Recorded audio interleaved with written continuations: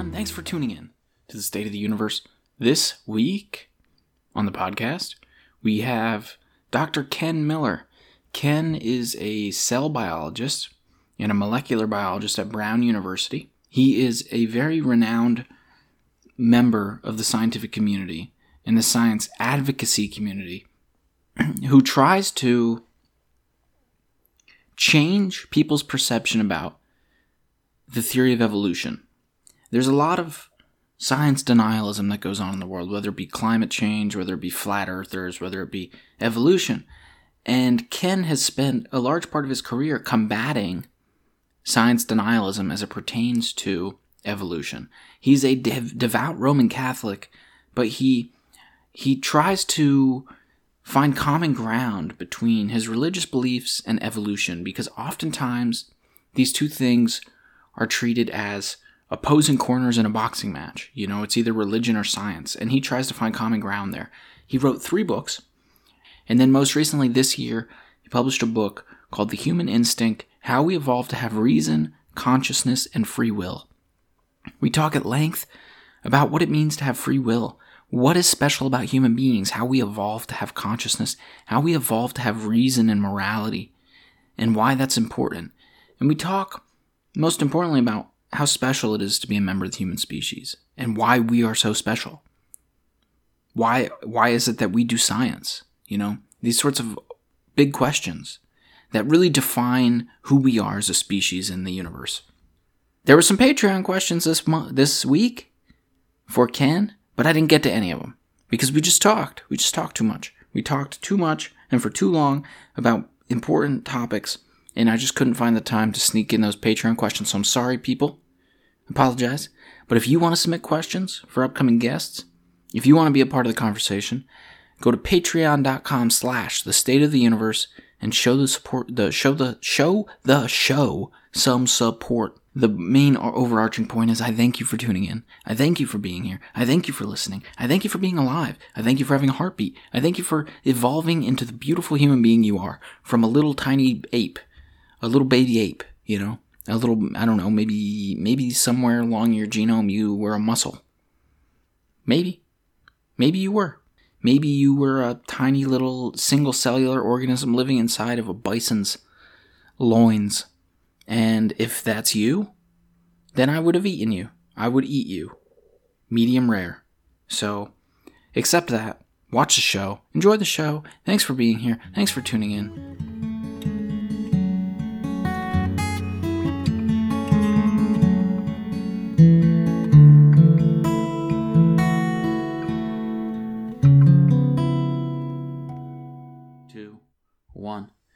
Ken Miller, how's it going? Thanks for being here. Thanks for participating in this.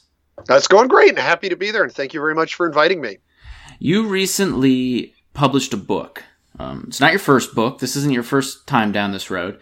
And the book you published was The Human Instinct: How We Evolved to Have Reason, Consciousness, and Free Will. Can you give us a synopsis of the book? What motivated you to write this? Well, the synopsis is broad because you look at the subtitles: reason, consciousness, free will. Exactly, all the big questions. Write a book about any one of those things and a lot of other things. But over the years, I've been involved in public advocacy for evolution, particularly for the teaching of evolution in American schools. I'm the co-author of what is the most widely used high school biology textbook in the United States. It's got a catchy title. It's just called Biology. I think I used it when I was Yeah, I think I did in like 9th grade. And at the time, and I'm sorry to say this, but at the time I probably didn't like it very much. Well, that's okay. I'll forgive you for that. Yeah. I like to joke with people. I have 2 daughters.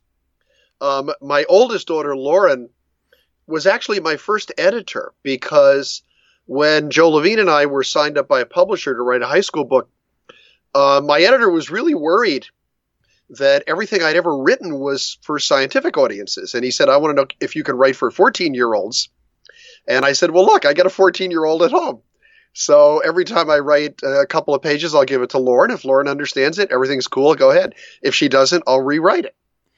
She's so willing to sit down and man, I don't know if I would do that at 14. I'd be like, well, maybe you're a little more rebellious than she was. But anyway, I guess it had a good effect on her because today she is a wildlife biologist who works for the Audubon Society in Massachusetts. Now, in terms of the effect of the textbook, my youngest daughter, Tracy, the book had come out by the time she was in ninth grade. So she had to suffer the indignity of using her old man's textbook for biology, freshman biology in high school. And I always joke that Tracy is the daughter of whom I do not speak, because today she is a history teacher. Oh boy! So it didn't necessarily convert her to biology either. But I'm sure she was happy having the solution manual around at all times. Well, I actually kept that hidden, and I suddenly discovered that all her friends wanted to know if I had the answer keys and stuff like that. And actually, I'm sorry to get off on a tangent here, but it's a pretty funny tangent. No, don't be. The most terrified I've ever seen a teacher was when we had the parents' open house at the beginning of the year. And the biology book was brand new, and Tracy's teacher knew very well that I was the author of the book she was using. And I had to take the poor guy aside and say, look, I'm never going to challenge any grading that you do or anything like that on an exam. You won't hear from me. I won't override you. I won't be the authority. If there's anything I can help you with, hey, that's cool. I'll be glad to do that. But don't worry, I'll stay out of your way. And that seemed to sort of, put him at ease. Now, the reason I bring this up is because Joe Levine and I, from day one, decided we were going to write our book centering on evolution as the central organizing principle in biology. So in addition to having a couple of chapters about evolution, evolution is sort of woven throughout the textbook in all sorts of different places. That's made it very popular among educators, but it's also, in certain parts of the country, made it really controversial. So in many cases, I've had to go in front of state boards of education to defend our book against people who wanted to see so-called scientific creationism as part of the biology curriculum or intelligent design. Mm-hmm. Our book has had warning stickers placed on it to tell students that it contains evolution. It's a controversial idea. It's only a theory, not a fact, and that sort of stuff. Man. And twice I've been hauled into court. Well, I wouldn't say hauled in because I went voluntarily, but I've testified as a witness in 2 trials, federal trials, on the teaching of evolution in the schools. The best known one was in 2005. It was in Dover, Pennsylvania, and the case is called Kitzmiller versus Dover. Yeah, that's actually that's about Dover, Pennsylvania. Right. That's about an hour and a half away from where I grew up. And I'm honestly surprised, I'll say this, I'm honestly surprised that there weren't more schools in that region who were trying to adopt this sort of policy to teach intelligent design alongside evolution. Well, I think a lot of them who might have been tempted were advised by their attorneys, wait a minute here, this is going to be found unconstitutional. Mm-hmm. It will be taken to court. We'll lose the case. We'll be stuck with a big legal bill. In Dover, the school board decided to go ahead with that. And they actually had a public interest law firm called the Thomas More Legal Foundation, which is a Christian-oriented legal foundation. And they said, hey, we'll represent you in court. We'll defend you. We'll bring our experts in, and it will be at no charge to you. So I think that emboldened them to go ahead. The case, however, was my testimony and cross-examination took 2 days. The case lasted, believe it or not, for 7 weeks. 4 books were subsequently written about this trial, and there were 2 TV specials, one by the BBC called A War on Science, and the better one actually was done by Nova, and it was called Judgment Day. And that actually won all sorts of awards, including a Peabody Award for broadcast journalism. So the reason I'm bringing this up is because I've been involved publicly in the defense of evolution around the country, testifying in front of school boards and trials, defending our textbook and that sort of stuff. And I've always been happy to do it. Yeah, go ahead. I want to get back to talk about evolution, but I want to interject with something real quick. Dover, Pennsylvania is in York County, Pennsylvania. Right. Right. And so before the interview, I did some investigating into York County, Pennsylvania. There's this awesome climate survey that was put together by Yale. It's this interactive survey online, and I'll post the link down below. I've talked about it on here a bunch of times because I'm fascinated by it. And what the climate survey does is you can sort of go around the entire United States and look at each county individually and see what the population of that county thinks about climate change. And so I went to Dover County, or York County, Pennsylvania, right, where Dover is, and I see that the belief in climate change, global warming is happening, this question, was only answered yes by 63%.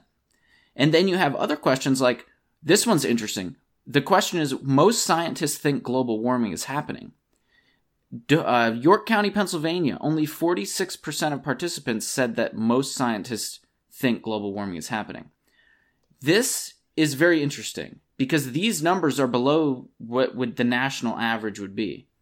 And I wonder if these weird beliefs, these anti-science beliefs, are not necessarily just centered on evolution or this idea of religion versus science, but are systemic in the population itself. There's something about the way the population was educated that makes them not believe science in general, not believe scientists. I think that's correct, and I'm pretty sure the survey you're talking about was done by Professor Dan Kahan at Yale, who has really looked into. Kahan's a professor at Yale Law School, but his actual field is psychology. So he's actually an expert in human persuasion.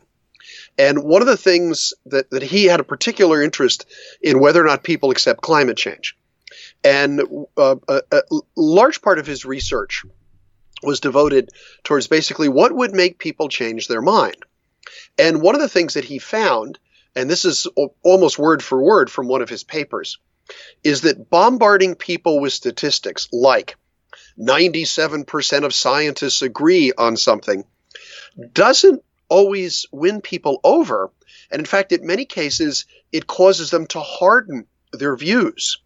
And he says what you really have to do is to recognize that many people have a cultural connection to, could be church groups, could be communities, or it could just be to a general chip on the shoulder attitude towards academics and what they call cultural elites and college professors and so forth, that basically says, you're not that smart. I don't have to believe you.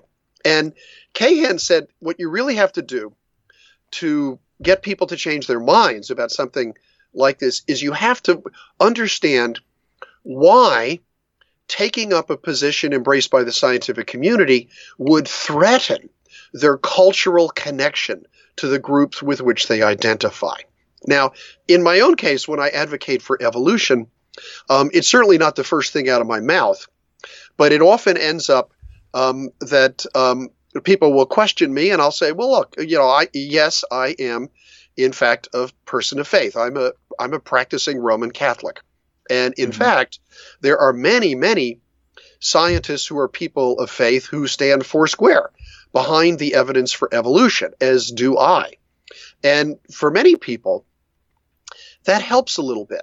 And I fall, with respect to evolution, not with respect to climate change, but with respect to evolution, I fall into the category that Kahan would call trusted messenger. And the reason for that is it's perfectly obvious, given my own background and beliefs, that I don't have an axe to grind against religion per se. In other words, the reason I'm defending evolution is not because I think faith in God is evil and I want to make you all atheists. The reason I'm defending evolution is because it's true. Yes. And it is the central underpinning in biology. And that trusted messenger idea is important. So it doesn't surprise me at all, given the political complexion of York County, that they fall into the category that you mentioned. But I do want to mention one thing, and that is the precipitating event for the intelligent design curriculum in Dover was that a group of fundamentalist Christians had taken over the school board. Most communities, nobody pays attention to a school board election. So all you have to do is get like-minded people out, stand for office. You got a shot at getting elected. Yeah. They're the ones who push the intelligent design curriculum. Now, here's what's interesting. The trial began at the end of September 2005, and it lasted through the end of October and into the first few days in November. That was also the time that the entire school board was up for re-election. What happened parallel to the trial is that a slate of 8 people ran for the 9 positions on the board. They banded together, they called themselves Dover Cares, and they specifically promised to do away with this nonsensical anti-science curriculum. That was their platform. Well, I don't know how that group would have fared the year before, but in light of everything that came out in the trial itself, which was public and very closely followed in the community of Dover, the citizens of Dover went to the polls at the end of the trial and they voted the whole school board out, and they voted the entire Dover Cares slate in. So people can be convinced by the evidence, and I think Dover's a good example of that. Yeah, we're also very good at acknowledging a mistake when it comes to our right to vote. I think you see this in the current presidential circumstance, where you had a lot of young people who decided not to go out to vote during the 2016 presidential elections because they figured there's no way that Donald Trump is going to win the presidency. That's just not possible. And they probably didn't like Hillary Clinton that much anyway. I'm in that boat, yeah. I'm in that boat as well. And so, in the most recent midterm elections, you see higher voter turnout than ever. And maybe ever isn't a good descriptor. It was almost higher voter turnout than ever for a midterm. Yes. Not for presidential. But the other thing is, you live in Pennsylvania, I gather?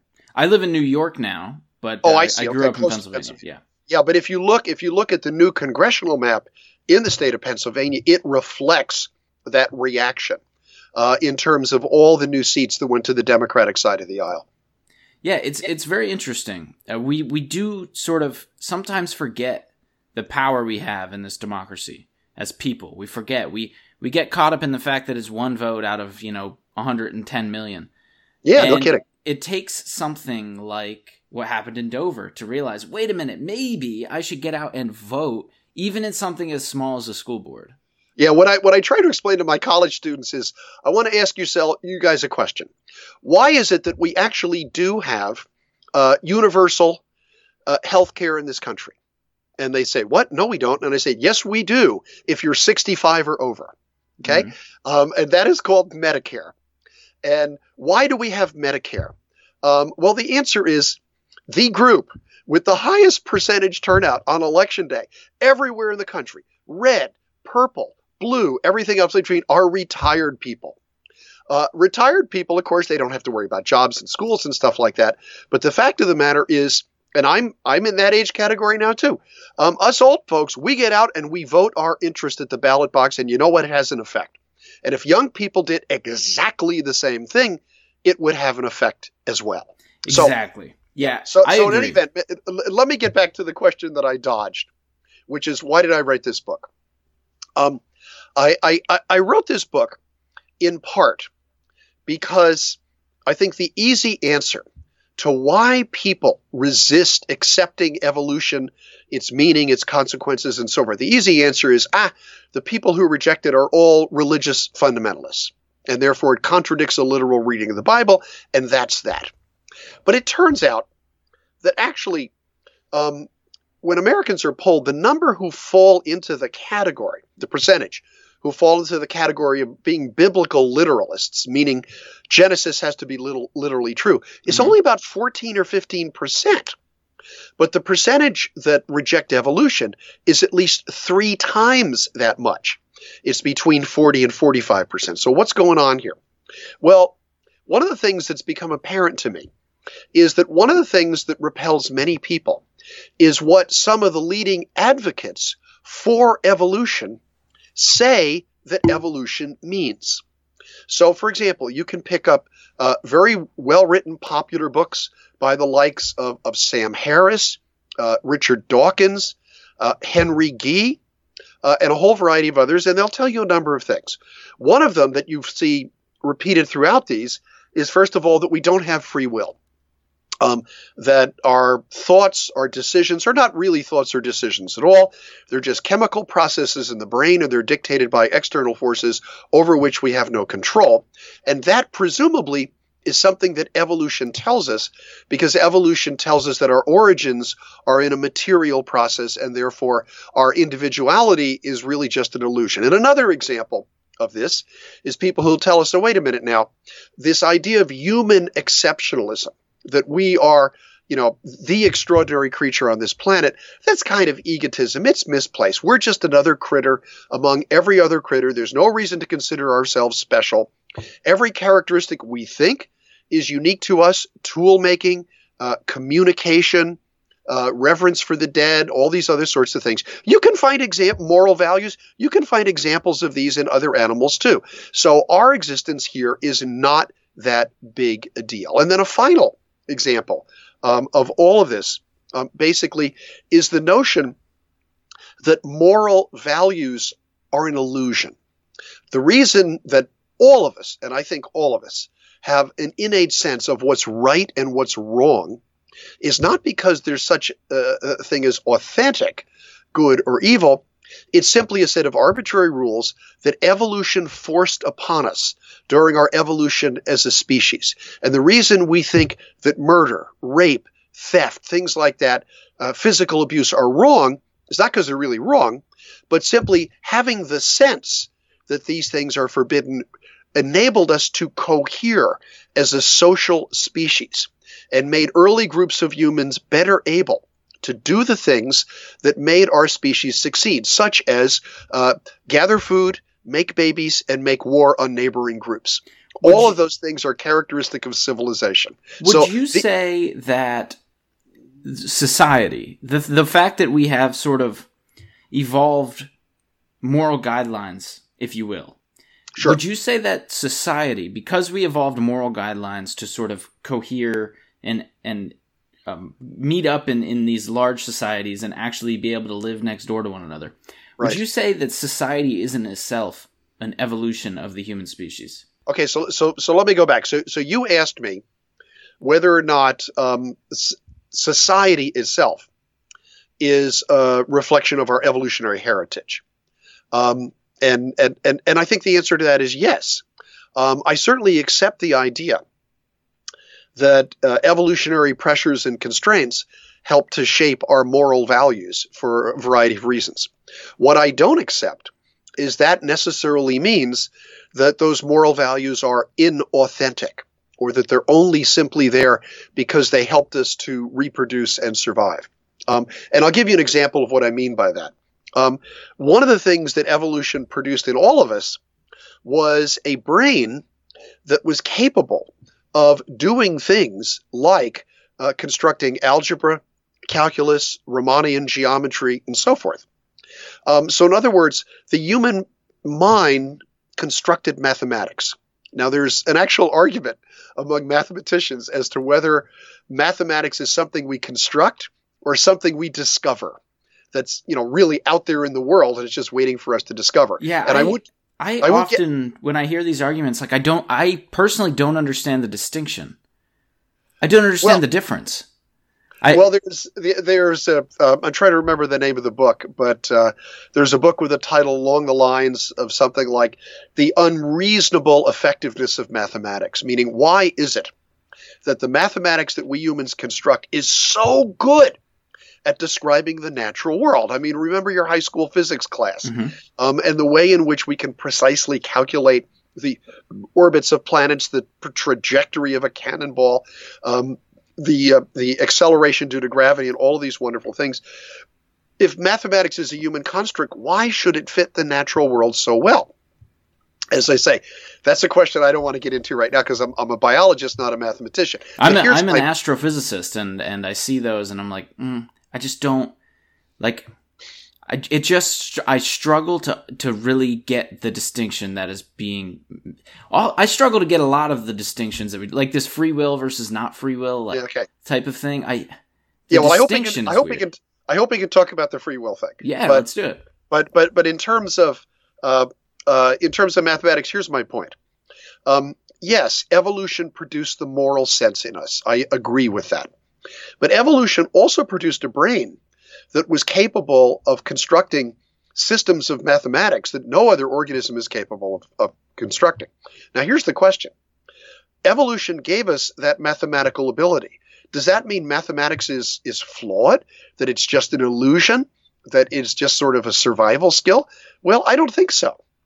So I don't think mathematical systems are invalidated because it was evolution that gave us the ability to construct them, any more than I think moral systems are invalidated because evolution produced in us the moral sense.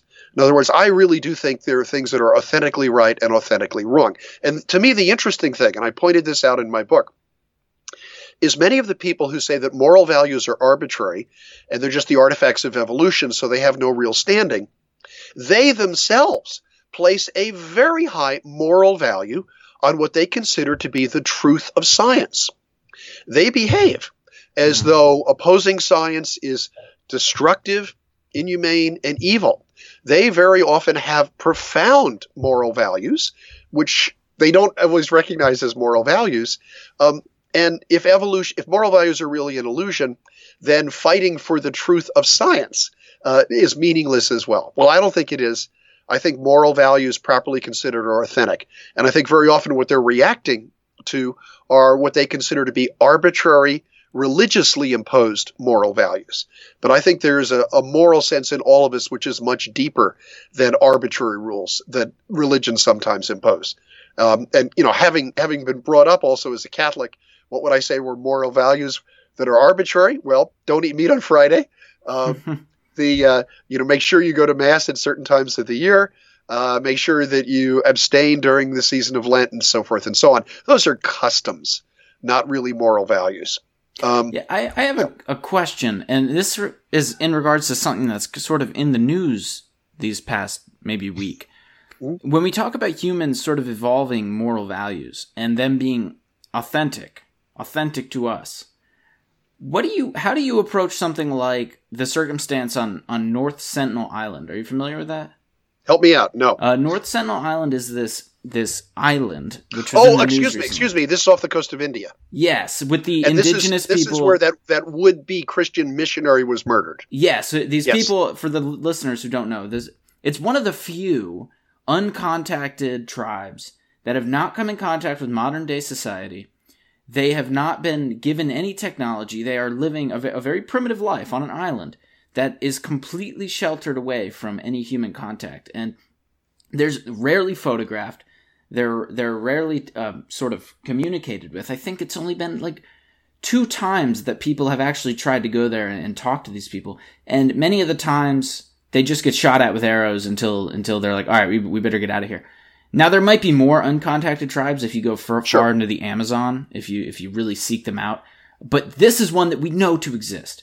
And recently, we had someone, a Christian missionary, go there and try to spread the word of God, and it didn't work out well for him. We'll say that. It did not end in his favor. He got shot, he got killed, and then, people tried to recover his body for good reasons. The reason that they wanted to recover his body was, number one, to give his family some sense of peace. But the second is that these people might not have the immunity built up that we do. Exactly. If you took one of those indigenous people and you put them in Rochester, New York, where I live right now, they would be dead within the week because their immune system simply can't handle the diseases that we carry around with us. And so I ask you, why do these people sort of not have this innate morality to them? Why are they willing to kill so easily? I resist your assertion that they don't have an innate moral value. Okay.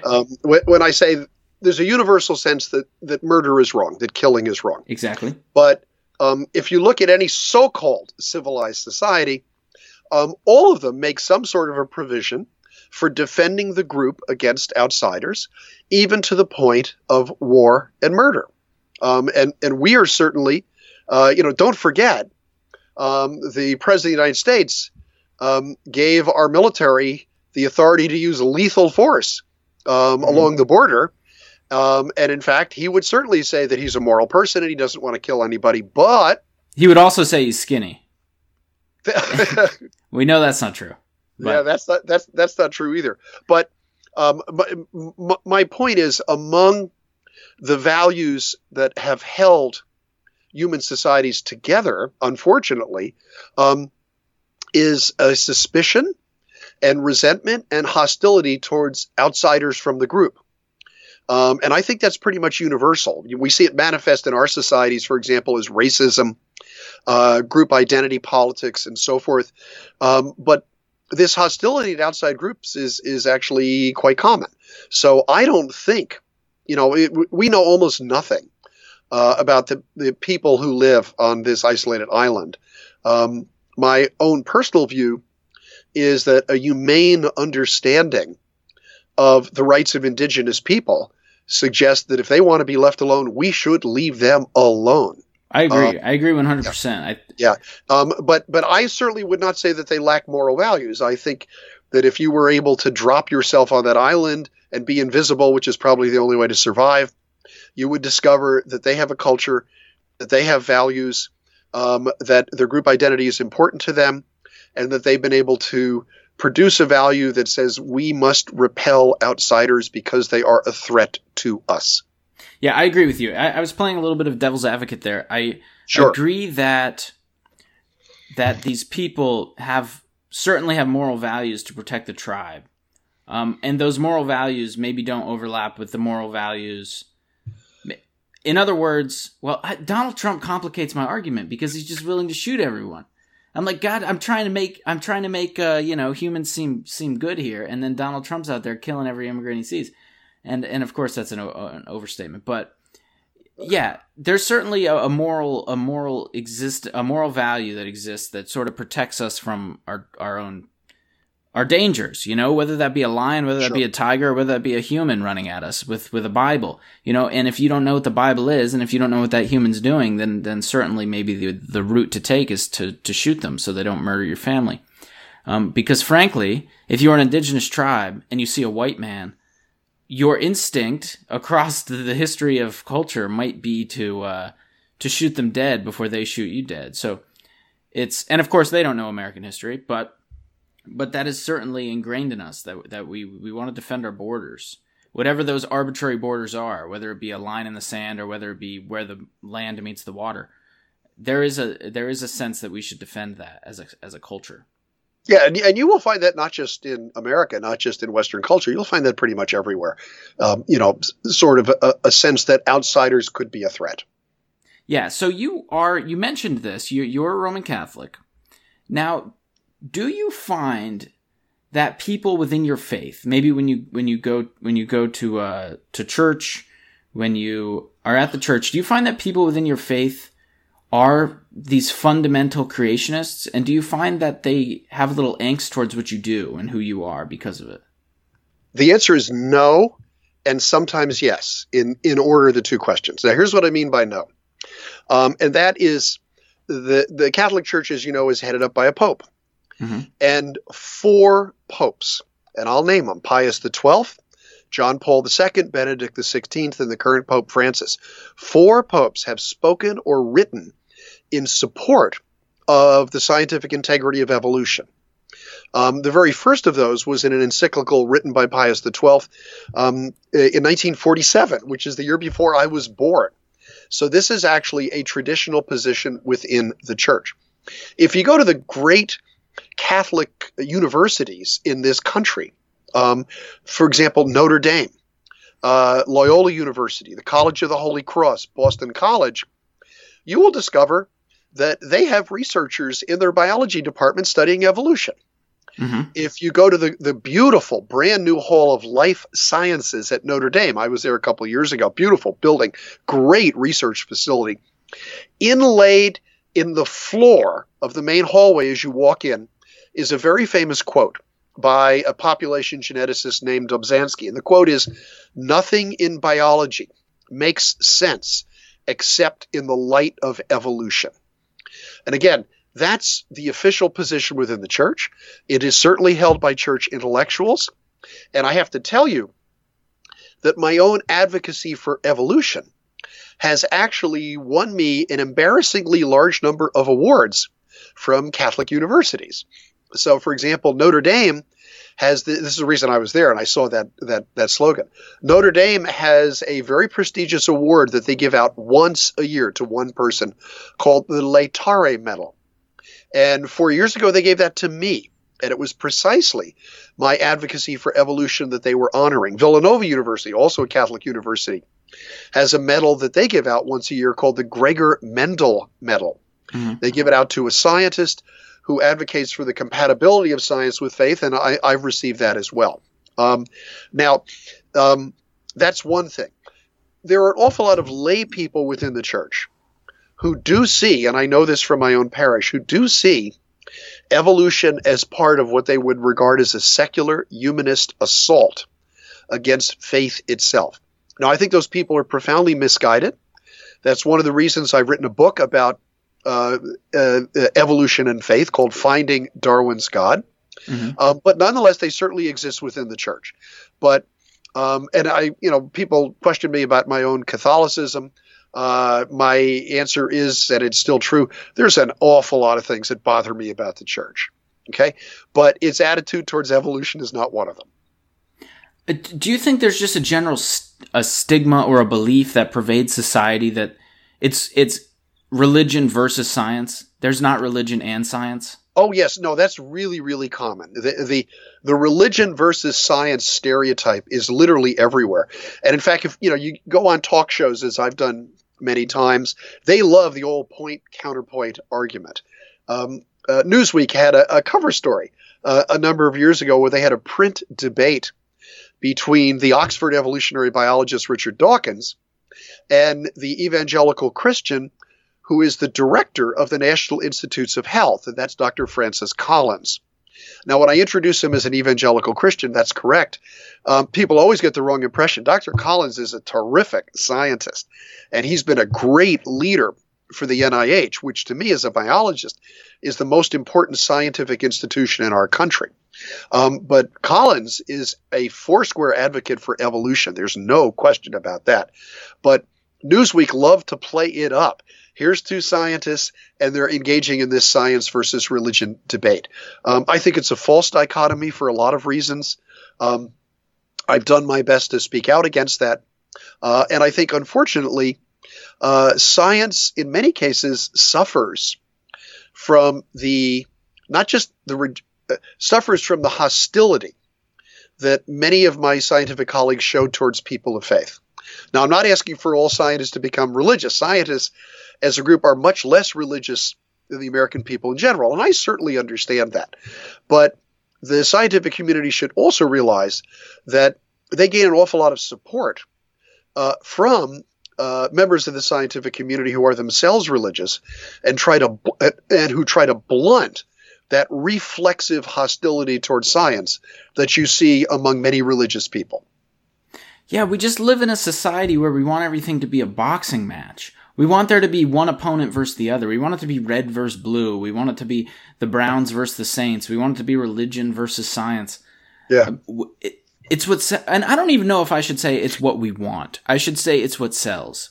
It is what sells, and there's all sorts of stereotypes. So, for example, what would you think of a person who was an athlete in high school and college, is a sports official today, loves country music, and drives a pickup truck?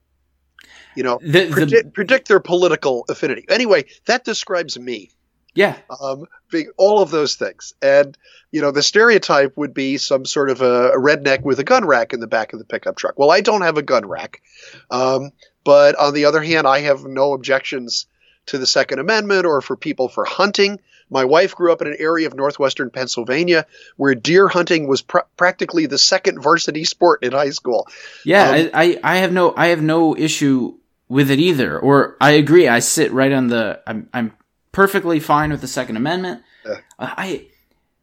If anything, I feel like college has actually made me more conservative, if you will, lean more towards the right. And I think part of that is because of what I see in a lot of left-leaning people is that sort of red versus blue mentality. And I don't like that. I want every issue to be a boxing match. I don't want the political system itself to be a boxing match. I think that's a good way to put it. Do we have some time to talk about free will? Yes, we have all the time in the world.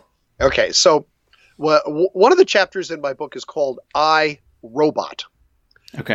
After the wonderful Isaac Asimov novel of the same name. And in it, I try to address the question of free will.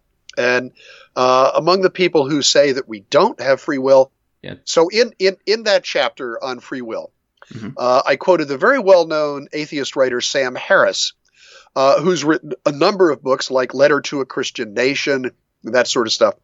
And he's recently written a book called Free Will, arguing that ultimately we are being steered by forces within us. We don't make the decisions that we think we make. We don't really have authentic thoughts. All of those are being steered from outside. And he's a good writer. He's a terrific writer. And he makes this case very, very eloquently. And an awful lot of other evolutionary biologists make the same case. Now, one of the anecdotes that I wrote about is a number of years ago, I was asked to be a speaker in a nice, wonderful little conference at the New York Academy of Sciences in New York City on the work of the writings of C.P. Snow. Now, your audience might not know the name C.P. Snow, but C.P. Snow was a British writer who was trained as a scientist and also became a novelist. So he's a very good writer. He understood science. And he gave a very influential lecture, which became a little book called The Two Cultures. And in The Two Cultures, Snow argued that increasingly, and he wrote this in the 1950s, that increasingly academics were being broken down into two cultures. One of them is the scientifically literate culture, people in what we would now call the STEM fields. And the other one is the humanistic, artistic, and social culture.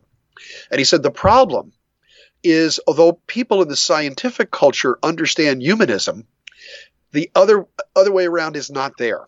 So you have people in the arts and in the social sciences who really don't understand the natural sciences, and that's a serious cultural problem. So in any event, that's what the conference was about. And one of the people who was there on the platform, not the same time as I was the great Harvard evolutionary biologist E.O. Wilson. Ed Wilson is actually a friend of mine from the time I spent at Harvard as a junior faculty member. He's a brilliant writer. There is no Nobel Prize for evolution, but if there is one, Ed would have won at least two. I mean, his work is that important. That's odd. Why is that? To go on a tangent. It's because of the will of Frederick Nobel. He set out a number of prizes in the Nobel endowment, and I'm pretty sure that the ones that he set out were for physics and chemistry, medicine or physiology. The Nobel Prize for Peace came along a little bit later. The endowment grew, and the stewards of the endowment decided they'd throw one in for economics. Don't we sort of lump biology in with physiology, though? Yeah, I regard the prize is called the Prize for Medicine or Physiology. As far as I'm concerned, that's the Nobel Prize for Biology. Yeah. But at least the Nobel Committee has never felt that work in evolutionary biology falls into that category. However, I'd have to tell you this. I believe it was the chemistry prize this year was given to a group of scientists who were using what were called genetic algorithms to basically evolve in a test tube proteins and drugs with certain beneficial properties. So they were actually harnessing the power of natural selection in order to carry this out. Now, they're doing it in a test tube, so it ended up being the chemistry prize. But you could say that evolution manages to sneak in there, but not the kind of work that Ed does. But in any event, in his talk, Ed spent 15 or 20 minutes talking about our lack of free will, the way in which the evolution of our species during the Pleistocene period shaped our desires and values and aesthetic taste today. We're being driven by all of these factors. We have no control over them. So he made what I would regard as the standard argument against free will. Then, in the question and answer period, he was asked, what do you consider to be the greatest threat to our planet today? And Ed's answer, and if you know his writings, you could have predicted he would have said this, was the loss of biodiversity. the fact that we are cutting down forests, we're losing species whose value we do not know, and we're restricting the kinds of plants and animals that can live on this planet more and more, and that's a tremendous threat to the planet. And he urged everyone in the audience to take up the cause of conservation, take up the cause of biodiversity, fight against excessive development, do things necessary to control the unchecked expansion of the human population around the world, all this good stuff. Now, I endorsed that, as I think any biologist would. But the juxtaposition of him saying, on one hand, we don't have free will, we don't make our own decisions. And then when he was asked, what do you think is the most important? He then was urging his audience to use the free will, which they do not have, to advocate, to convince other people who don't have free will either, that this is the preferred course of action. Yeah. And I was struck by the incredible contradiction of saying we don't have free will, but by the way, make the decision to act in this way because it will be good for the planet. This is the distinction that goes over my head. When someone like maybe Sam Harris, I'm not completely familiar with all of his arguments, but if he is to say we don't have free will because maybe we couldn't choose the sort of environment that we live in, right? So I was born to in a single mother household. I didn't choose that. In that regard, I didn't have free will. But what I get lost on is the idea that I don't have free will after that. I could have become a football player if I wanted to. I could have become a biologist if I wanted to. I did become a physicist because I wanted to. There are these idea that somehow your free will is certainly held back by the circumstance that you're born into, but that's as far as it goes in my mind. Yeah, no, I agree with you. Now, I know you're not doing video, but all the listeners should know that right now I'm pointing to my head. In other words, I'm pointing to my brain. Mm-hmm. And I absolutely believe as a scientist that there is nothing that happens up here in my head that is not explicable in terms of the laws of physics and chemistry and the cell biology of neural connections in the brain. In other words, I don't believe in a mystical soul that sort of orders around the matter of the brain. We are material creatures. There's just no question. This is one of the things that Madonna got absolutely right. We live in a material world, mm-hmm. and we are material creatures within that. Now, here's the thing.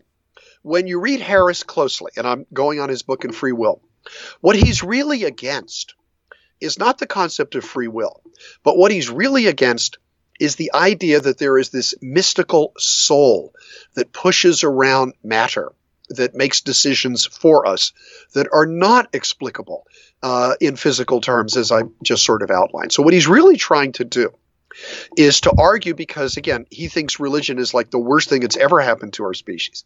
He's trying to argue against the underpinnings, what he thinks is the underpinning of an awful lot of religious belief, which is the idea in a mystical, non-material soul that cannot be probed by science. Now, the interesting thing to me about free will is that, and I try to emphasize this point to people who are not trained in neuroscience. Everybody knows that the brain is complicated, but not everybody realizes exactly how complicated it is. Mm-hmm. And how quickly the wiring of the brain can change itself. The wiring of the brain can be changed literally by thinking about it. In other words, the thoughts that you have right now can literally physically change synaptic connections within the brain, the action potentials required for activation, and so forth. This is what happens when you learn something. And all of us are learning things all the time, whether we realize it or not. So the dynamism for the brain is extraordinary. And to me, it's an incredible act of scientific overstatement to say that we know enough about the brain to say that there cannot be a decision-making process built into the cell biology of the brain that enables us to do what I think you and I would agree is free will, which is to intelligently look at several alternatives, think about the consequences of each of them, and pick one of them as what we would like to do. And to me, that's the definition of free will that works.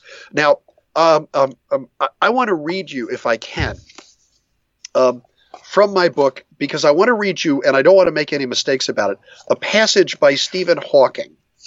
Yes, please.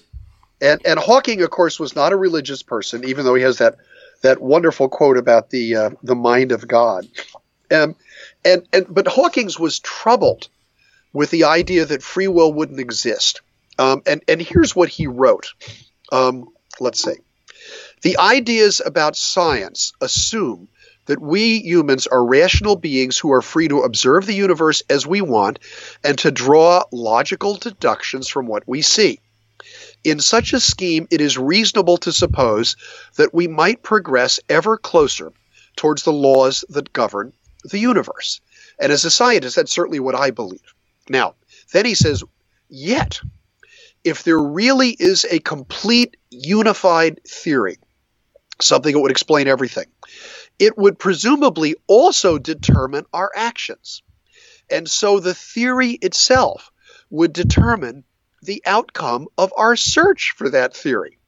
And why should it determine that we come to the right conclusions from the evidence? Might it not equally well determine that we draw the wrong conclusion or no conclusion at all? In other words, the whole idea of science is predicated on the notion that we can look at the evidence in the world and draw testable conclusions from it. And if we don't have the free will to do that, then science itself is threatened. And that's, to me, is the underpinning of arguing for the validity of free will. It's not to save free will for religious doctrine. It's to save science from the notion that science itself is determined in a way that undercuts its own validity. Yeah, I also don't understand how you can construct an argument saying that free will doesn't exist without being able to look into the future. If you could, feasibly, if we look into the past right now, if we somehow had a video, well, we do have a lot of video of the past now, but if we had a video of all of the history of the universe, and we were able to go forward and backward in that video, we would be able to say that the creatures in that video had no free will. And the reason we would be able to say that is because we can see what they do next and we can see what they did before. We can see that every choice they ever made was somehow determined by how far along in the video you are. But we can't see into the future. We can only look into the past. And because we can't see into the future, I don't understand how any argument for saying that free will doesn't exist, I don't understand how an argument like that could even be propagated. I don't get it. And there is the late Stephen Jay Gould, who, for my money, was the best and most incisive writer about evolution ever. If any of your listeners want to learn something about modern conceptions of evolution, pick up any book by Stephen Jay Gould. Not only is he provocative scientifically, he was a brilliant writer. His prose is just a delight to read. I really mean that. One of the most influential books that Steve ever wrote was called Wonderful Life. And it was about contingency in evolution. And I won't go into all the arguments, but I want to give a very quick summary. Imagine life as a videotape of the sort that you were talking about, where you can go back in the past. So wind that tape back about 500 million years ago to a period of time called the Cambrian. And we have in the Cambrian the beginnings of almost all of today's major groups of animals, the animal phyla, including our own phylum. And by our own phylum, I don't mean mammals. I don't even mean vertebrates. There's none of those in the Cambrian. But I mean chordates, animals with a little notochord or the precursor of a backbone.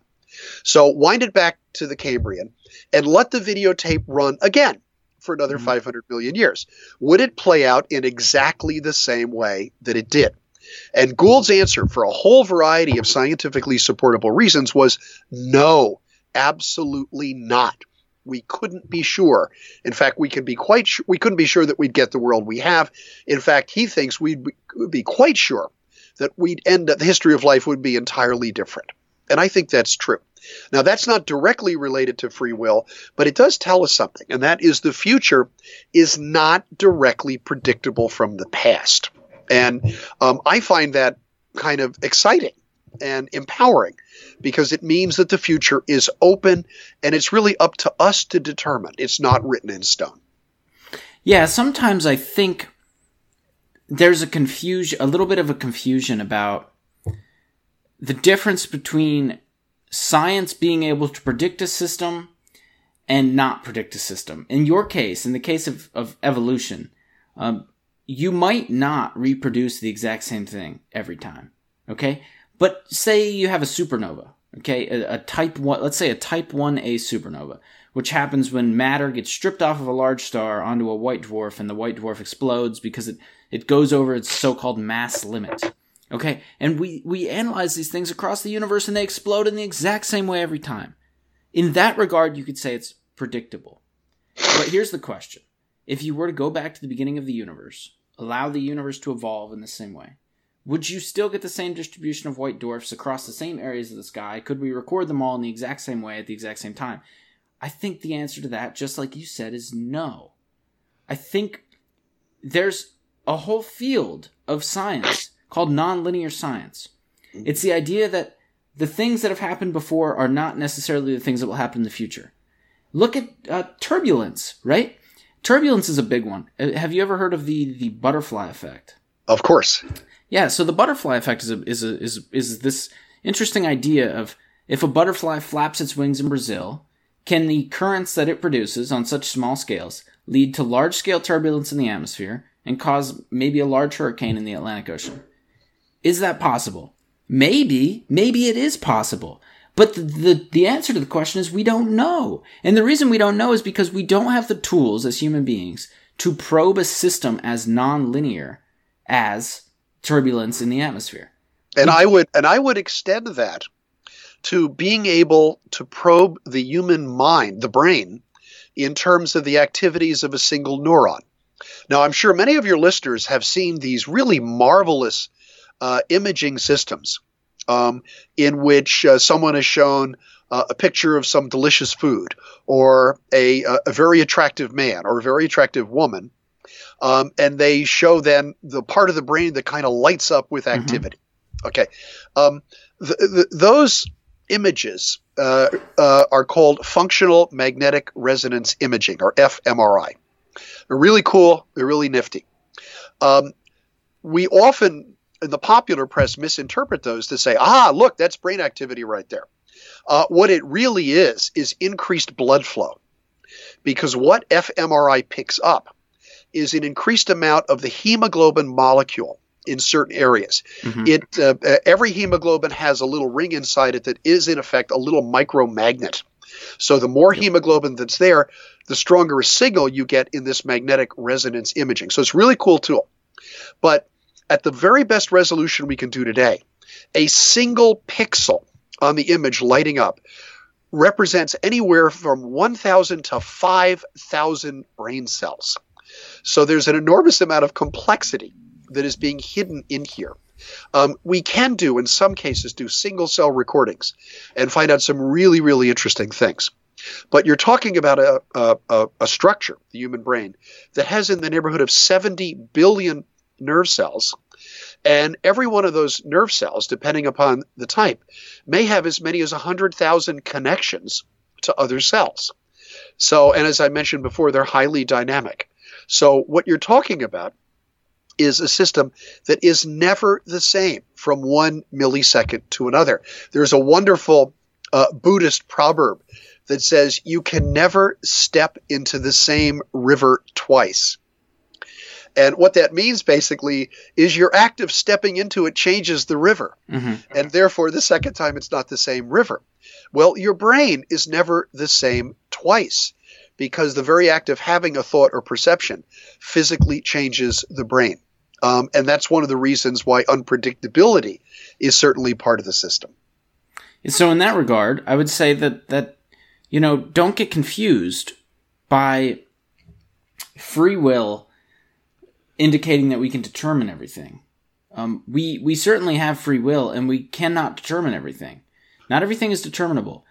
When people come up with these free will arguments, I think a lot of times what they're indicating is that with enough probing of the universe, we could get to a state where we could start to predict the future in some way. Say, okay, I know if you make this decision now, the neuron movements in your brain and the chemistry that has been imposed upon you will cause you in 5 years to make this decision.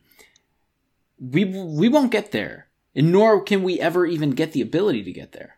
I think you're right. And in terms of, the quantum field fluctuations of subatomic particles and so forth, that tells you that even in principle, there are physical events that you can only predict statistically in the broad way, but you certainly cannot predict on an individual basis.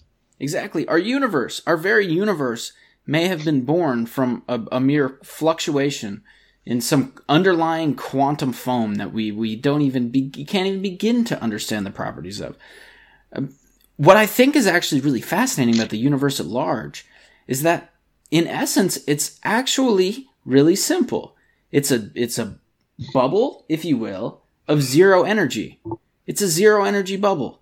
If you could somehow collide all of the particles in the universe with all of the antiparticles in the universe and squeeze that down to on the subatomic quantum scale, you might very well get nothing. You will get nothing. The universe came from nothing, and it very well may return to nothing. And that's the thing that attracts me to astrophysics so much, is the idea that I'm not a religious person. When I was a teenager, I was a loser. I was a criminal. I was just a product of my environment more than I would have liked to admit. And I was a devout atheist, if you will. I thought people who believed in God, people who believed in religion were stupid and naive and they didn't know what was going on. One thing that sticks with me, and I dwell on this all the time, and thankfully I have an amazing mother who's forgiven me, but one time I remember telling her she was stupid because she believed in Jesus. I remember telling her that. And man, does that stick with me. And I'm like, how could I be so foolish to say that as a 14-year-old kid? I was so dumb. And I dwell on that a lot now. But as I got older, and I stopped being a loser, and I started being successful, and I started trying to improve my life in many ways and improve the lives of the people around me, I switched from being an atheist into more of an agnostic person. And now, I don't even know if I'd say agnostic. I'd say like something's I believe in something. There has to be something. The reason I say there has to be something is because if the universe was born from nothing, there had to be something that started that birth, if you will. You've come all the way back to Plato and Aristotle in the first cause argument, which is where do you get an uncaused cause from? So this is philosophy that goes back to the Greeks. I have to interject, though. The job description of mothers is to forgive. And it certainly sounds like you've been blessed with a wonderful one. So she's great. She's listening right now. I imagine she listens to. She just sits there for hours and listens, and then re-listens to the show. And but I have to tell you, look, even though I was brought up Catholic, you should know something, and that is my dad, who was also brought up Catholic, spent right out of high school. He went into the seminary to study to be a priest. Mm-hmm. And he spent 2 years at St. Meinhard's Seminary in southern Indiana. Indiana is where he's from. And before he decided that this was not for him, I don't know, maybe he liked girls too much, but it just wasn't working out. My dad's in that boat too. He likes women. So he quit the seminary. And then the Japanese decided what he would do for the next 4 years, because he quit the week before the attack on Pearl Harbor, and it was obvious that he was going into the military. Mm-hmm. Then near the end of the war, he met a 17-year-old high school girl in New Jersey. That would be my mom. That's why I grew up in New Jersey. And that was pretty much that. Now, one of the things, my dad was religious, but very clear-eyed about his religion. And one of the things that he decided was that his boys, I have a brother, his boys were not going to go to parochial school. He said he grew up with an idea that the only good people in the world were Catholics. When he got into the Army, he realized, oh, man, was that wrong? Mm-hmm. And he wanted his kids to go to public school. And I thank him every day for that. When I went to college, I went through a period very much akin to what you just said, where I decided, religion's just for stupid people, weak people, mm-hmm. and so forth. So, I just walked away from the church. And also it allowed me to sleep in on Sunday mornings. All that good stuff. And what brought me back gradually, I have to say, was the culture of the church. And I want to talk about science in my book, but one of the things that did bring me back was a book called The Seven-Story Mountain, which was written by Thomas Merton, who's also quite an accomplished poet, and also, as it turns out, a priest, a Trappist monk. And here was a guy, and I read this book, and I read Merton's poetry and was just taken by it. Here was a guy who had this incredible command over language. Boy, could he write poetry. It's just extraordinary. And yet he joined a religious order, the Trappists, who take a vow of silence. And I thought, you're so good with words like this, and yet you go to an order where you do not speak? This is amazing. Mm-hmm. And the more I read into his life, I realized here's a really intelligent and gifted and brilliant person. And somehow he's found hope and peace in God. And that sort of brought me back one way or another. Now, I still have lots of doubts. Anybody does. I'm a scientist, and therefore I'm skeptical by nature. And that means I'm also skeptical of religious claims as well. But I'm also completely skeptical of the idea that the very existence of nature doesn't require an explanation. And that's right there where you said, where does this universe come from? Does it come out of nothing? And the answer is there has to be some reason for it to come out of nothing. And that's what I mean about being skeptical of claims that nature does not require an explanation of its own. So that's it. And along those lines, even if it comes from nothing, this is sort of my interpretation, even if it comes from nothing, I still think there's something incredibly special by the fact that all of the people, the humans, all of the worlds, the planets, the stars, all of the potential aliens out there, all of that was born out of the exact same little zero energy bubble. It all came from the same place.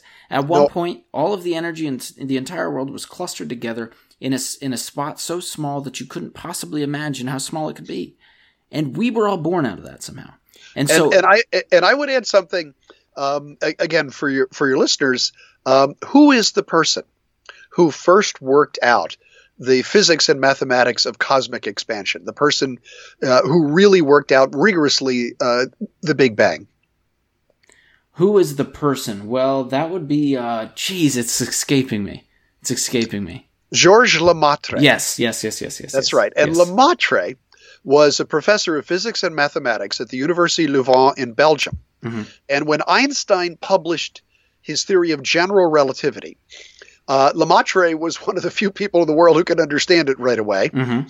And he confronted Einstein at conferences and he said, look, the basic equations of general relativity imply that the universe has to be expanding. Einstein, for what I would call anti-theological reasons, wanted to believe in a steady state universe, a universe that always was, always would be, and therefore did not require an explanation in terms of origins. And he was suspicious of Lemaitre for a very simple reason. Lemaitre was also a priest. And Einstein thought, I suppose, that Lemaitre was trying to find the moment of creation, the in the beginning moment. But as it turns out, of course, Lemaitre was absolutely positively right. Yes. Einstein built that in. I should say I'm not a cosmologist. I work with general relativity. I work modeling black holes. Einstein built that in, and he built in the fact that the universe was steady state because it was popular at the time. Right. He constructed a theory which was so right and so far above what anyone else could do at the time. And then at the very end, when he's completely done constructing a theory worth 5 Nobel Prizes, he adds in something that came not from science, but from a belief that he had put into him by society, by the people that he was around, and it turned out to be wrong. And I think he eventually ended up calling that the biggest blunder of his career. Now, it didn't change the answer. It didn't change the answer of general relativity. That still stands.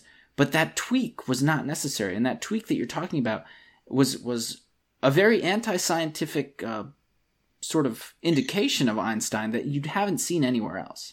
Yeah, well, I don't know if you've read Walter Isaacson's biography of Einstein. I have, yes. And again, I'd recommend it to all of your listeners. It's wonderful. It is a very good book. And I understood, as a physics student in college, I studied physics like all biologists have to. Mm-hmm. I understood special relativity immediately. In other words, we covered this in physics class, and I got it, and I understood E equals mc squared, and mm-hmm. what happens in an accelerating frame of reference, and all this. It made perfect sense to me.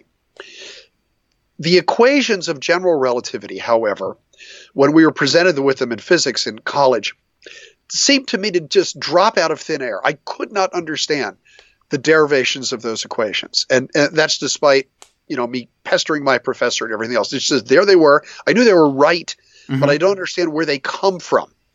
Then I read Isaacson's book talking about Einstein having a sense mm-hmm. of what general relativity would require and searching for an equation. In other words, searching for an equation of just the right form mm-hmm. to match his intuition of what was going on in the physical universe. And to me, that was enlightenment, that Einstein also struggled. I have this sense of how things work. How do I put this in mathematical form? And he stumbled across one kind of equation after another until he found the one that today we use to describe general relativity. Yeah, and special relativity. To me, it really humanized Einstein to an extent that I hadn't appreciated. Mm-hmm. Special relativity is very much the same way. Most of his ideas about special relativity came from his own sort of pondering of what would happen if I could travel alongside a light beam. What would happen? What would the universe be like if I could travel alongside a light beam? And you're absolutely right in saying that sort of getting to the bulk of things in special relativity is quite easy. It's not rigorous in that regard, but general relativity is, and it does show it truly shows his genius, Einstein's genius. He didn't approach science in the typical here's some data, what sort of system matches the data. Instead, he created his own data. He said, I'm so enlightened that this is what the data should probably look like. Now I'll construct a theory that validates my own data, which I've created in my own skull. It's marvelous. It's marvelous. Yeah. No, it's marvelous. Now, if you don't mind, I'd like to get on to one other subject that is really at the core of my book. Yeah. And that is the notion of human exceptionalism, which is that there's something absolutely remarkable about our species. Mm-hmm. The last chapter in my book is called Center Stage. And the reason I gave it that title was because I think we're at a critical point in the history of the Earth. I could go further and could say in the history of the universe, but we're a critical point in the history of the Earth. And one species in particular is at center stage. One species in particular plays an important role in determining what that future would be, and that species is us. Mm-hmm. And that's what I mean by human exceptionalism. So when I'm writing, most of my writing has been in textbooks and scientific papers, but this book is the third trade book that I've written. A trade book is a book for general audiences that you'd find in a bookstore or an Amazon, mm-hmm. something like that. When I write a book like this, I find that for me, the toughest part of writing any individual chapter is that first page. And what I mean by that is I have to get in my mind, how am I going to approach this? What's the metaphor or the example or the argument I want to start with? And if I can do that, everything else follows. So during the summer about a year and a half ago, I was struggling with how to start that last chapter. And I had the title Center Stage, but I thought, what can I do? And it was all of a sudden I just sort of put my laptop aside and thought about the beautiful day that was having. This is in August. And then I thought, I have to remember something. And that is tonight, I have to set the alarm for, I think it was about 1:30 in the morning, because this is going to be the night of the Perseid meteor shower. Mm-hmm.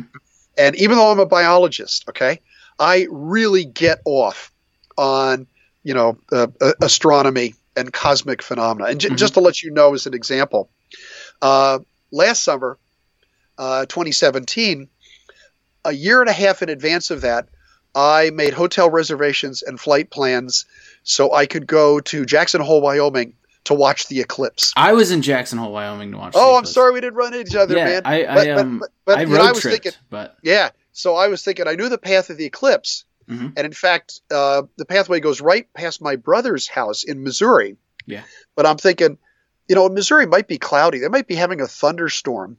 And Mhm. I don't want to miss this because I've seen partials before, but I had never seen a total.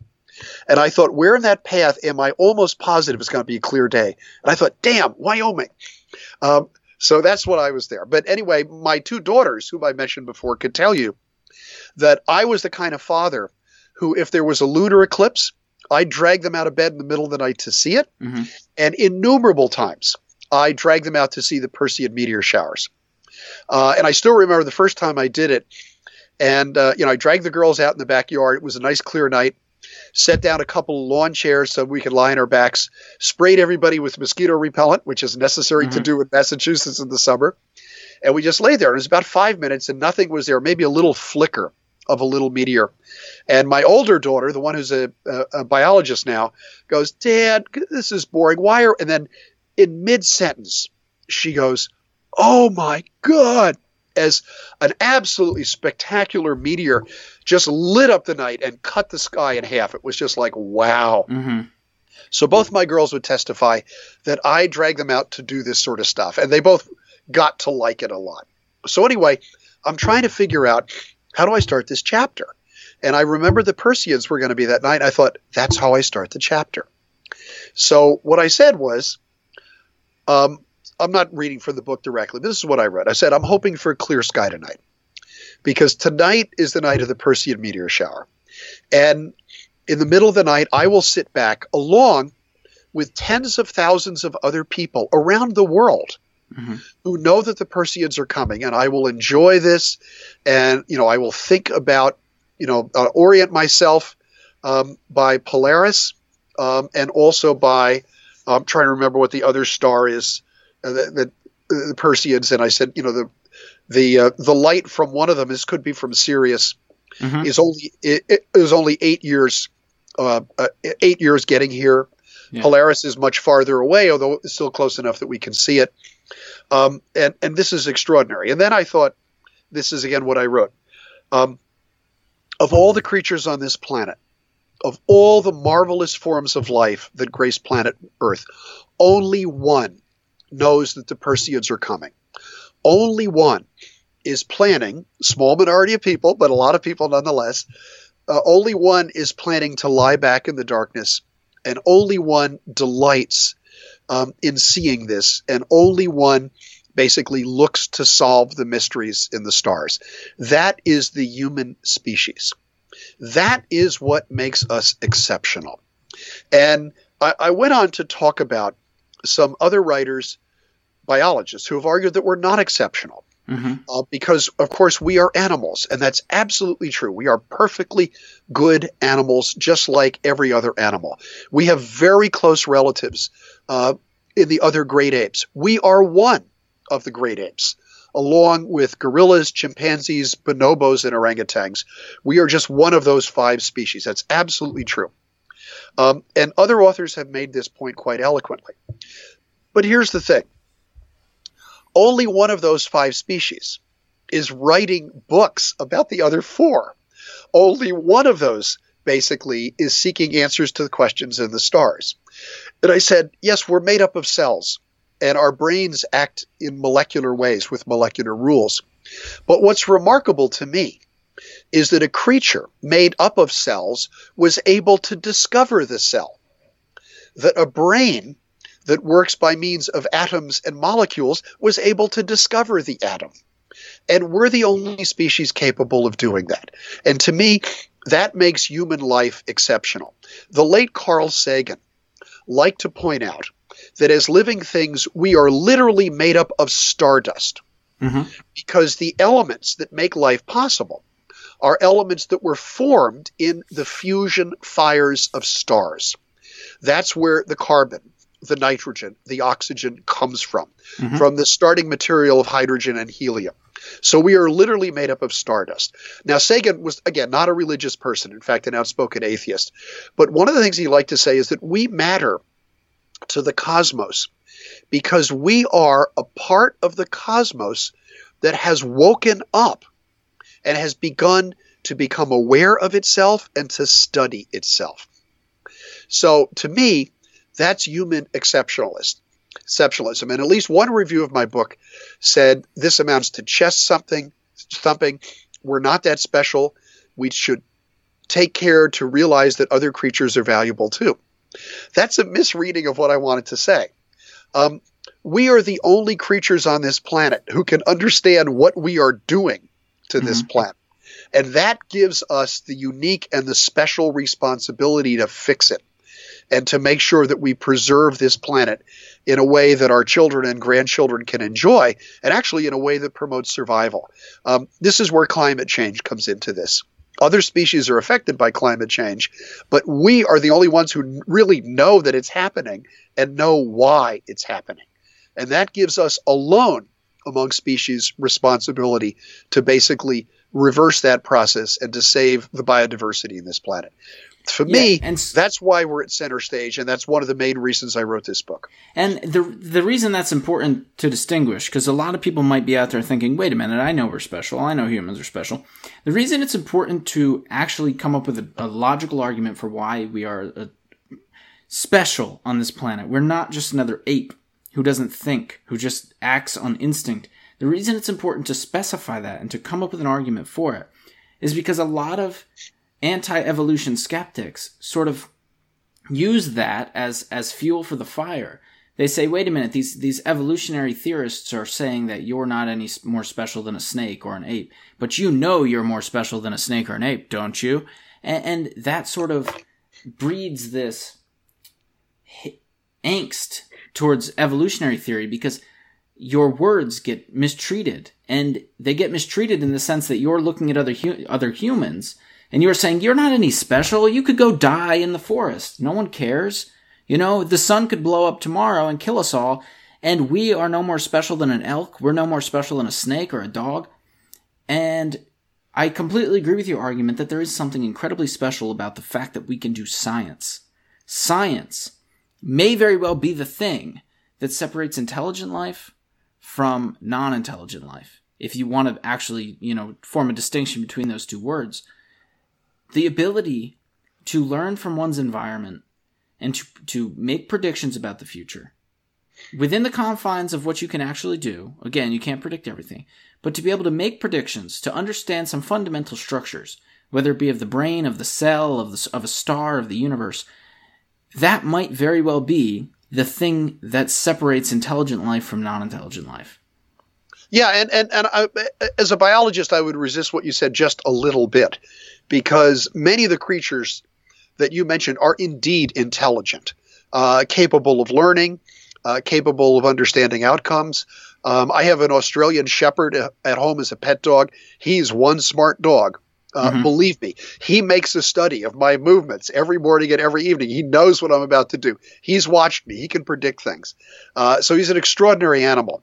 But he's not about to develop any mathematics.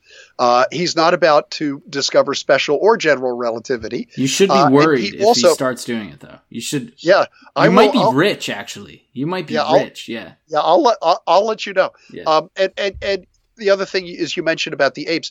All of the primates are very intelligent, and the great apes intelligent to the point where they can be taught rudimentary use of language and symbols. Bands of various primates do indeed have what we can recognize as moral codes. They will enforce certain rules. So you certainly see the glimmers of all these things. It's not as though there's a magical twinkle event that endowed us with what we have. It was a gradual process because that's how evolution works. But there is absolutely no mistaking the fact that, just as Sagan said, we are a part of the cosmos that has become awake and aware. And that's what makes us different. Yeah, I want to transition if you don't mind, back to some topic that we were discussing earlier. I want Sure. to talk about science denialism in today's culture. Science denialism is so big today, specifically for the sorts of things that I'm involved in. Donald Trump denies climate change. I'm sure you've seen the recent tweet of his. Maybe not. I'll read it for the viewers. His tweet says, "Brutal and extended cold blast could shatter all records. Whatever happened to global warming? ? This flat earthers are growing. The flat Earth Society is growing. Now, I'm unconvinced whether or not that's genuine or whether or not that's people trying to be clever. Because my cover photo on Twitter for the longest time was like a really cool graphic of a flat Earth with water falling off the side, and I would not consider myself a member of the Flat Earth Society. I just thought it was, it looked nice. So I saw people the other day saying that NASA is lying about landing the InSight probe on Mars. They're saying, well, if they landed the probe on Mars, why don't they have video of the landing? This was sort of the popular argument I was seeing. And I think that these people don't understand two things. Number one, if you've ever gone to a Starbucks and tried to use the Wi-Fi, you'd understand the Wi-Fi is not very good. Now imagine going to Mars and trying to use the Wi-Fi.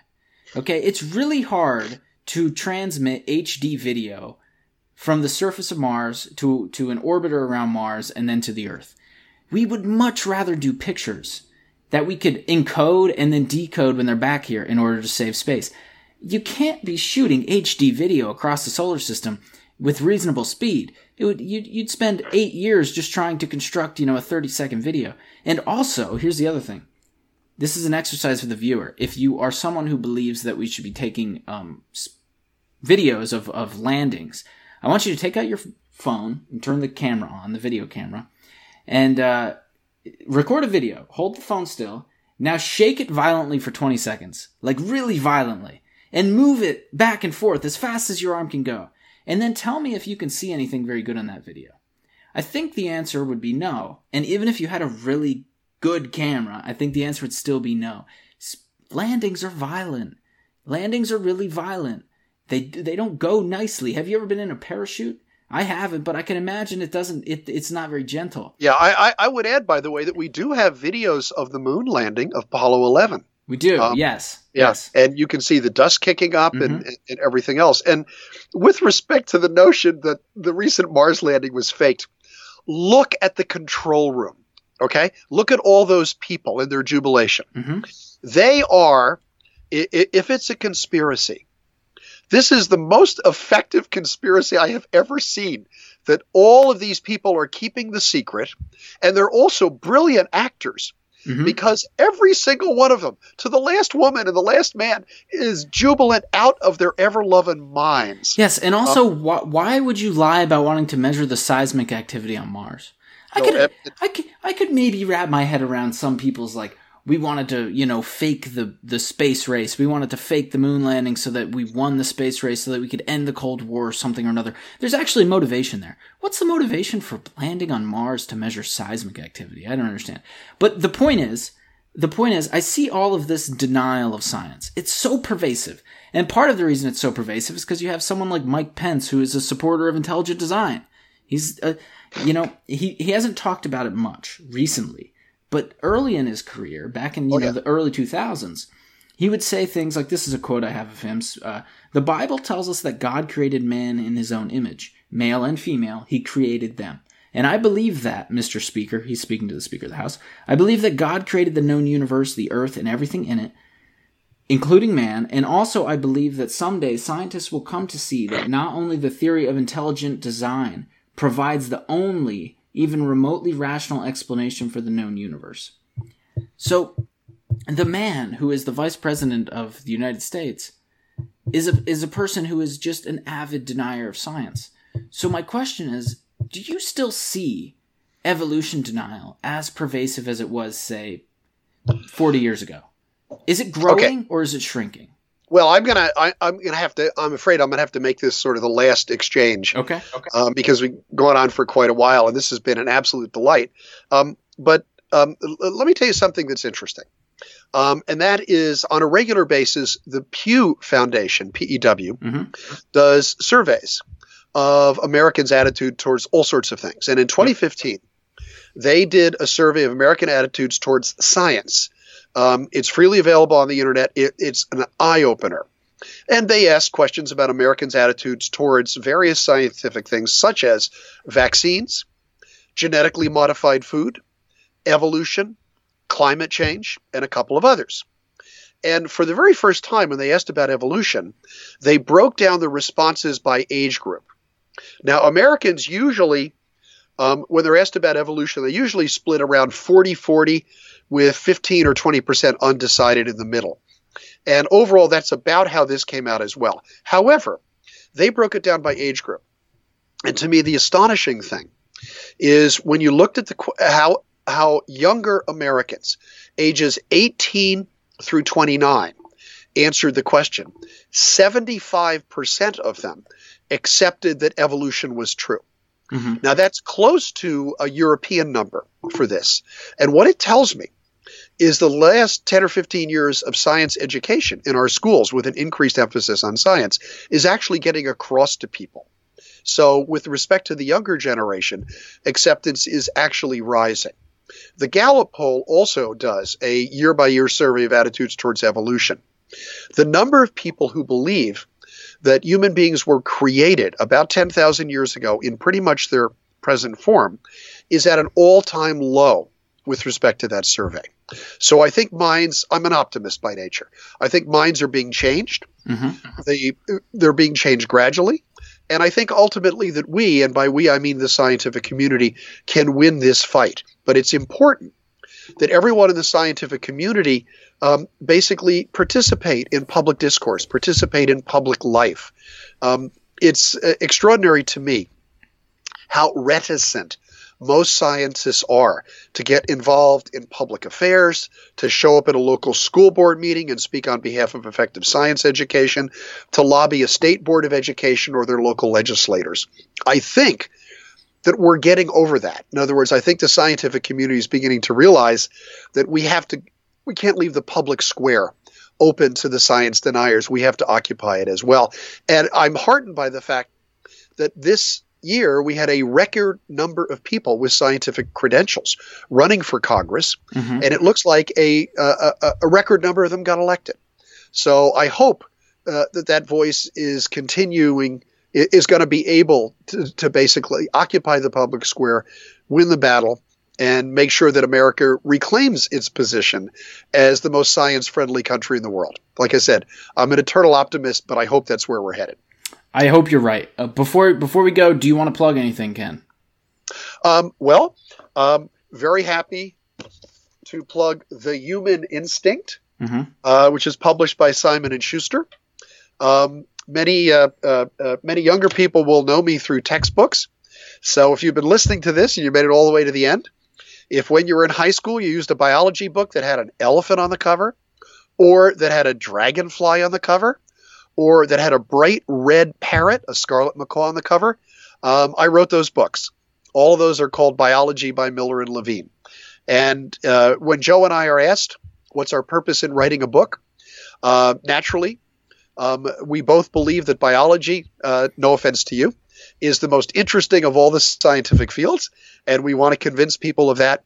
But more importantly, we wanted to establish in American high school students a sense of the wonder and the beauty and the delight of science itself.